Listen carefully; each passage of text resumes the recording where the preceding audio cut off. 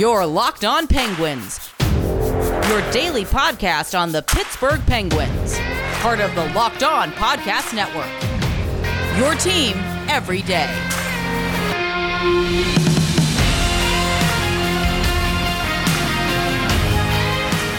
Hey everyone, welcome to this Friday night episode of the Locked On Penguins podcast. I'm your host, Hunter Hodes.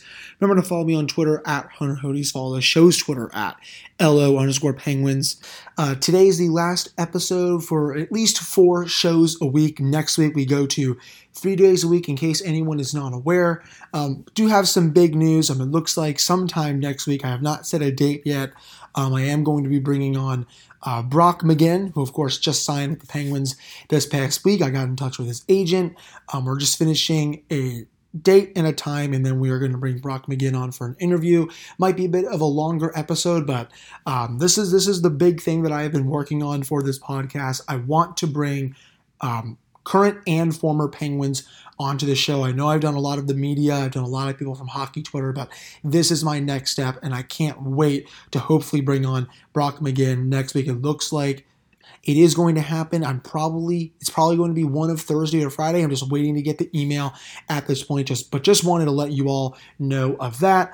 Obviously, the Penguins did sign him to that 4-year deal, 2.75 AAV. Then the next day, the Penguins continued their depth signings and signed Danton Heinen, which I'm going to touch on in this first segment of the episode. I really like this signing. Sure, it's a bottom 6 player, but I really don't care that much just because I think he just got a bad rep these last couple of years because he's played with the Anaheim Ducks. I'm trying to just find his stats here real quickly. But he was basically a 50-point player back in 2017, 2018 with the Bruins. The year after that, I think it was around 34 to 35 points. And then those last couple of years just did not fit in with the Ducks. I think that Heinen trade was him for, I'm trying to remember that trade with Boston. I don't know if it was for Ondrej Kase that came over to Boston for Heinen. Actually, excuse me, no, it was Heinen to the Ducks for Nick Ritchie, who I think is still unsigned as well. So my apologies on that. But in my opinion, this is still a good player. If you look at Andy and Rono's stuff, ranks in the 93rd percentile for PK, 99th percentile for possession exits, role and difficulty, 60th percentile, scoring in offense, 45. So he's not known for his scoring, though he did have 14 points in 43 games this season. He's an 81st percentile, for chances for transition, shooting, kind of as well. But I really think that he has more to give here for the Penguins. I was actually reading a tweet from Danny Shirey Irving of Pennsball. He is actually willing to make a bet that he outproduces McGinn at 5v5 this year. And honestly, I wouldn't bet against that just because Heinen has been, again, really good in the past and has had good underlying numbers with the Bruins. And you put him with Jeff Carter potentially and McGinn, I think he's going to produce a lot more than he did this past season with those 7 goals and 14 points. I think you could get closer to the version you saw with him in Boston when he had 16 goals and 31 points in 2018. Then the year after that, I think, was close to around 16 goals again, but still not as many points. But overall, that he's basically a more defensive player, I would think, than an offensive player. When healthy, I think the Penguins will go Gensel, Crosby, Rust. I think they'll still have Zucker if he's still here with Malkin and Kapanen. Ashley makes Blueger on the 4th line. They can put whoever they want there on there with Evan Rodriguez. These are Danny's lines, at least. McGinn, Carter, Heinen. I think that's a really good 3rd line. It's not as good as what you saw in the playoffs with McCann and Carter together, but I think the McGinn, Carter, Heinen line could definitely do some damage. And hopefully there's more scoring than potentially meets the eye. But, they've been needing to replace some of the depth that they lost in expansion and because of the McCann trade. And hell, I get it, It's basically you're trading Jared McCann and Brandon Tanev for Danton Heinen and Brock McGinn. I'm not sure how they're going to be better after it. I could see it. I also could not see it. This is, we're day 3 basically in free agency at this point. It's still too early to tell. I ate a lot of crow on the Cody Ceci signing because I didn't think he was going to be that good. Hopefully I do the same with Danton Heinen. I think he's going to be good. 1 year, $1.1 million. There's really not much risk there. If you scratch him because he's doing bad, it's not the end of the world. You just hope that he's not going to be like Mark Jankowski. And I did see a little bit of that on Penguins Twitter after the signing got announced. And it's like, I don't really see the comparison at all. Both of these players, they're not similar, in my opinion. I think Heinen is much better offensively. He has a much better shot, much better on the PK and in the defensive zone. And Jankowski really he had absolutely nothing to the table, had a bad shot, no scoring touch, not even any good playmaking ability, bad on the PK, bad in the defensive zone. It's really not even close in my opinion, though. Again, hopefully we don't see a repeat of that because you do never really truly know.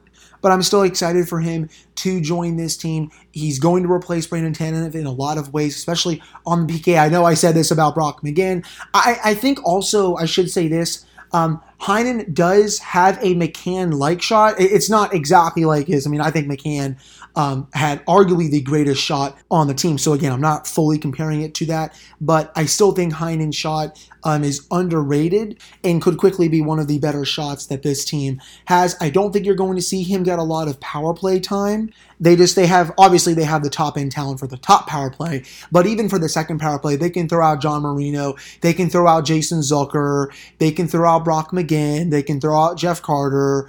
I don't see Heinen getting on there. Heck, they can throw out Kasperi Kapanen. I'm sure. There's no way he's getting traded before the start of the season. Bank on that, by the way. I've never been sure of anything in my life when it comes to that. There's absolutely no way this team is trading Kasperi Kapanen before the season. I really don't think they're going to make a lot of deals before the season, if any. And that brings me to my second point before we do go to a commercial. I understand, myself included, I am a bit worried about the goaltending position. I know Brian Burke, talked today. He hyped up Tristan Jarry. He says that he's going to be a good goalie for us. That's what he's going to do, guys. He's not going to basically trash him. He's not going to say that we're going to trade him or that we're looking for an upgrade. That basically kills your value. It's just that this was never going to happen with either Burke and Hextall. I still think that they will make a move at some point for a goalie. It just might be later rather than sooner. I think they honestly might go into the season hoping to do a deal during the season for a goalie, especially if both of those guys struggle. If they do this again, they have no idea how much of a risk this is, because if it fails again, and there's a high likelihood that it will, there's going to be a lot of heat on both of those because there were a lot of goalies available this offseason that they could have traded for or signed, and they didn't. The free agent class, I liked a couple of those. I know some others were injury prone or a bit washed, but there were still a couple there that I liked more than others, like a Linus Ullmark. Obviously, he signed for too much, like a Peter Mrazek. And again, if Jarry and DeSmith screw up again next season, it's just the cries from the fans and probably within the organization is going to be a lot harder this time around than it was the last season when obviously they got screwed due to the goaltending. And honestly, I'll offer up this take for you all. I think they can go into next season by just getting a goalie and then getting a top 9 forward before the trade deadline. I think that is where I am at right now. They've made 2 good signings, at least in my opinion. Sure, they haven't fully replaced McCann, but knowing this team and knowing how injured they get during the season, they are probably going to have no choice but to get a top 9 forward during the season. Remember what Ron Hextall said when he took over and they traded for Jeff Carter. He said they kind of forced our hand because they were playing really well and we wanted to reward them. So if this team is playing really well and they get a goalie towards the end of the offseason or any day now, I definitely think Hextall would go all in and get a top 9 forward for them to push to the 4th Stanley Cup in the Sidney Crosby, Evgeny Malkin era. That's what I would do, I think, at this point. I understand there's not a lot of really good wingers left on the market. Sure, I would love to have Tomas Tatar and maybe dump Mike Matheson's contract, and I'm going to get to that coming up in the next segment. But I think as of right now, the biggest priority for this team needs to be to get a goalie, go into next season, have him potentially push Tristan Jarry or flat out start, and then deal with your top 9 winger issue during the season when the team is hopefully playing well. I think that's where I stand, and I think I'm going to stick with that at least for a while. So coming up in the next segment, again, I'm going to touch on potentially moving out a little bit of salary and why I think it should be Mike Matheson that's moved out rather than Marcus Pettersson, why everyone needs to lay off Marcus Pettersson a bit. And again, I still would move his contract. I'd love for one of the two to be moved, but I think there's a preference as to which one of them should be moved. So stick around for that. All right, welcome back to this episode of the Locked On Penguins podcast. I'm your host, Hunter Hodes. Remember to follow me on Twitter at Hunter Hodes. Follow the show's Twitter at LO_Penguins. So, there's always been a lot of talk, basically the offseason, or honestly during the season, about Marcus Pettersson. In my opinion, everyone, I think he takes a much more of a beating than he should, just because I think people want him to be more physical in the defensive zone. I honestly don't really give a shit. If he's not being physical enough, it's that he's just not making a lot of hits. And honestly, if you're making a lot of hits, that just means that you're not having the puck, which again means that you're likely losing the game. But if you look at the underlying numbers when Pettersson, just his isolated impact, plus 0.2% expected goals for, a lot of red right in the slot areas defensively, minus 0.18 expected goals against per 60. A lot of blue in the prime scoring areas. But then if you go to the Pittsburgh 5v5 defense with Marino and Pettersson as a pair on the ice, it's 2.06 expected goals against per 60, a whole lot of blue, basically in the entire defensive zone, a little bit of red in front of the net. That just means that they're doing their job, especially Pettersson, exceptionally well. Now, if you look at the season before, and I go on to Hockey Viz's stuff, their expected goals against per 60 was 2.02. So it was even better than it was this past season at minus 19% in parentheses. Again, the more blue that is in the defensive zone, the better you are doing at suppressing shots. He is probably their best shot suppressing defenseman, and I think he is a lot more valuable to this team than someone like Mike Matheson is. And don't get me wrong, I liked Matheson down the stretch in the season. He can do a lot of plays with the puck that basically no one on the blue line can do except for Chris Letang, but I still don't think he's that good defensively. And he's also signed for, again, 5 more years at $4.8 million per annum. We've seen a lot of bad contracts moved this offseason already, especially for defensemen. I mean, we saw Oliver Ekman-Larsson moved. He has, 6 years left at over $7-8 million per. And honestly, they got an okay return on that. And again, Nate Schmidt was moved. His contract's not that good. Brendan Dillon, whose contract is bad, got moved for 2 second-round picks. There's been a lot of movement with defensemen who are really kind of meh at this point in their career, and they've gotten a decent return back. So I really think you could get a GM who would sucker into acquiring him. And you know what? I get it. I know Ron Hextall does not want to do pure salary dumps. He wants to do hockey trades. It's evident by how there's been little to no action on the trade front right now for the Penguins. But I think at this point, if you want to go into the season a bit deeper, especially in your top 9, or as for a goalie, like I just touched on in the last segment, I think you need to shed some salary and just do a pure salary dump. And again, the Penguins also don't have a lot of picks. I mean, these are still years coming up that they sacrificed a lot due to winning 3 Stanley Cups in the Sidney Crosby, Evgeny Malkin era. So I really think the player that needs to be moved in this situation is Matheson. I mean, you need a defender like Pettersson that can thrive in a shutdown role while still not being a liability with the puck. And I really don't think that POJ would replace Pettersson better than he would Matheson. I think POJ could come in and do a much better job replacing the latter than he would the former because, as much as I would like a POJ Marino pairing, I would much prefer him to start on the third pairing potentially with Chad Ruhwedel. That way you can keep Dumoulin Letang as your top pairing and then the shutdown Pettersson Marino pairing as your second pairing, and you can throw that out to the Wolves and just just send them out against the top competition on a nightly basis because, again, you saw what their underlying numbers were this past season in the defensive zone. 428 minutes together at 5v5. The expected goals against was 2.06. So they need this pairing going into next season where they can just throw them out there 10 to 12, heck, even 14 to 16 minutes a night. And then by moving Mike Matheson's contract, you can hopefully get a goalie in here and potentially a top 9 forward, even without bringing someone in during the deadline. And then you can have a third pairing that's a bit unproven, but also really cheap in POJ and Chad Riedel, because I honestly think that third pairing would be one of the 5 cheapest ones in the league. I think Chad Riedel doesn't even make $1 million against the salary cap. I think it's actually $900K if I'm correct. And then POJ is on an ELC, so he doesn't really count too much against the salary cap either. That's just what I would do. Because again, all 3 of the pairings will have that right balance. Brian Dumoulin and Chris Letang.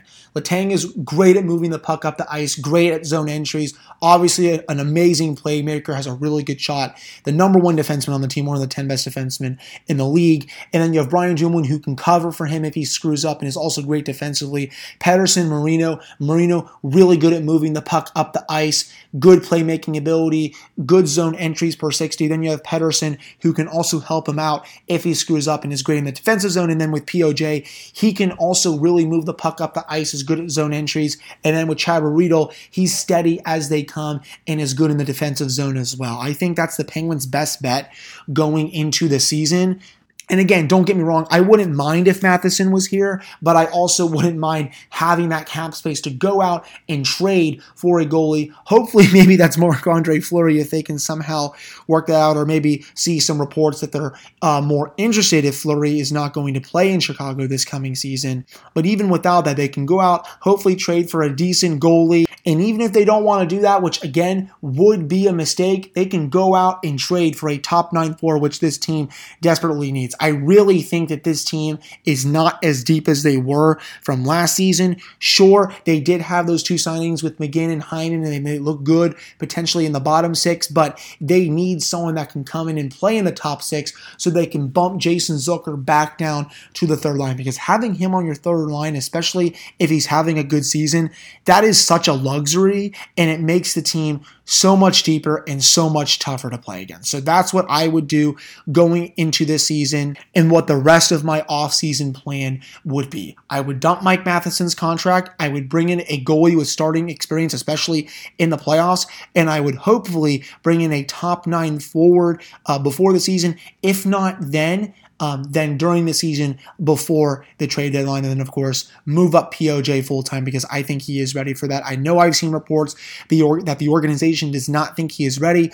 I completely disagree with that. I think they're skewed by the numbers that he put up with Chris Letang because he was just eating up too many minutes too quickly. I think if you start him out on the bottom pairing with someone like Chad Riedel or with someone else that they trade for, sign in free agency that's cheap, that he could do a really good job. So those are my thoughts on that. Before we do get to the next segment, talk about a couple other stuff around the league, we do have to touch on Built Bar. They have many delicious flavors. There is something for everyone. When you talk to a Built Bar fan, they're definitely passionate about their favorites. If you don't know the Built Bar flavors, well, you are missing out with orange, strawberry, salted caramel, double chocolate, mint brownie, raspberry, and my favorite, the cookies and cream. If you haven't tried all of them, you can get a mixed box where you get 2 of each of the 9 flavors. Most of them have 17 to 18 grams of protein, calories ranging from 130 to 180, only 4 to 5 grams of sugar, and only 4 to 5 grams of net carbs. Amazing flavors, all tasty and all healthy. You can go to built.com and use promo code LOCKED15 and you'll get 15% off your first order. That's promo code LOCKED15 for 15% off at built.com. All right, welcome back to this episode of the Locked On Penguins podcast. I'm your host, Hunter Hodes. Remember to follow me on Twitter at Hunter Hodes. Follow the show's Twitter at LO_Penguins. So going around the league a little bit these last couple days, I really have no idea what the New York Rangers' plan is going into the season. They have taken a huge step back, I think, this offseason. I do not think this is a playoff team right now. Sure, they have a lot of high-end talent in Artemi Panarin and Mika Zibanejad. Chris Kreider's still good. Adam Fox is probably a top 5 to top 10 defenseman at this point. I mean, he's obviously top 10, but I think he's pushing for top 5. They have a good goalie in Igor Shesterkin, but Chris Drury, I don't think I've talked about this on the podcast yet. Some of y'all wanted this guy to be the Penguins GM. That's just a fat yikes in the chat. For me, at least, in my opinion, he has done an absolutely awful job with the Rangers, signing Barclay Goodrow to that 6-year term, signing Jared Tenorti for no reason, and then last night, the cherry on top, trading for Ryan Reeves and giving up a 3rd-round pick in the process, going full Jim Rutherford, except he didn't give up a first for him. I'm pretty sure that Drury at this point is Jim Rutherford's long-lost son, and it's just like, I don't like to use the term, rent-free, bro, rent-free, because I think it's one of the most cringiest terms you could use. But Tom Wilson is living rent-free in the Rangers' heads right now. I think, Katie, Dame of Scones, on Penguins Twitter yesterday, had this tweet where it's like, Penguins fans, when they see Tom Wilson controlling an organization, it's the gif of James Franco saying first time while he's being hung. So yeah, that's basically, Penguins fans, we are very aware of, Tom Wilson getting inside a general manager's head. Obviously we had that with Jim Rutherford, with Ryan Reeves, and bringing in Tom Sestito of all people for no reason at all. But yeah, I just really don't understand why the Rangers are not only doubling down on this grit and toughness, but tripling and quadrupling down on it. It just really doesn't make any sense to me. They have definitely taken a step back this offseason, in my opinion.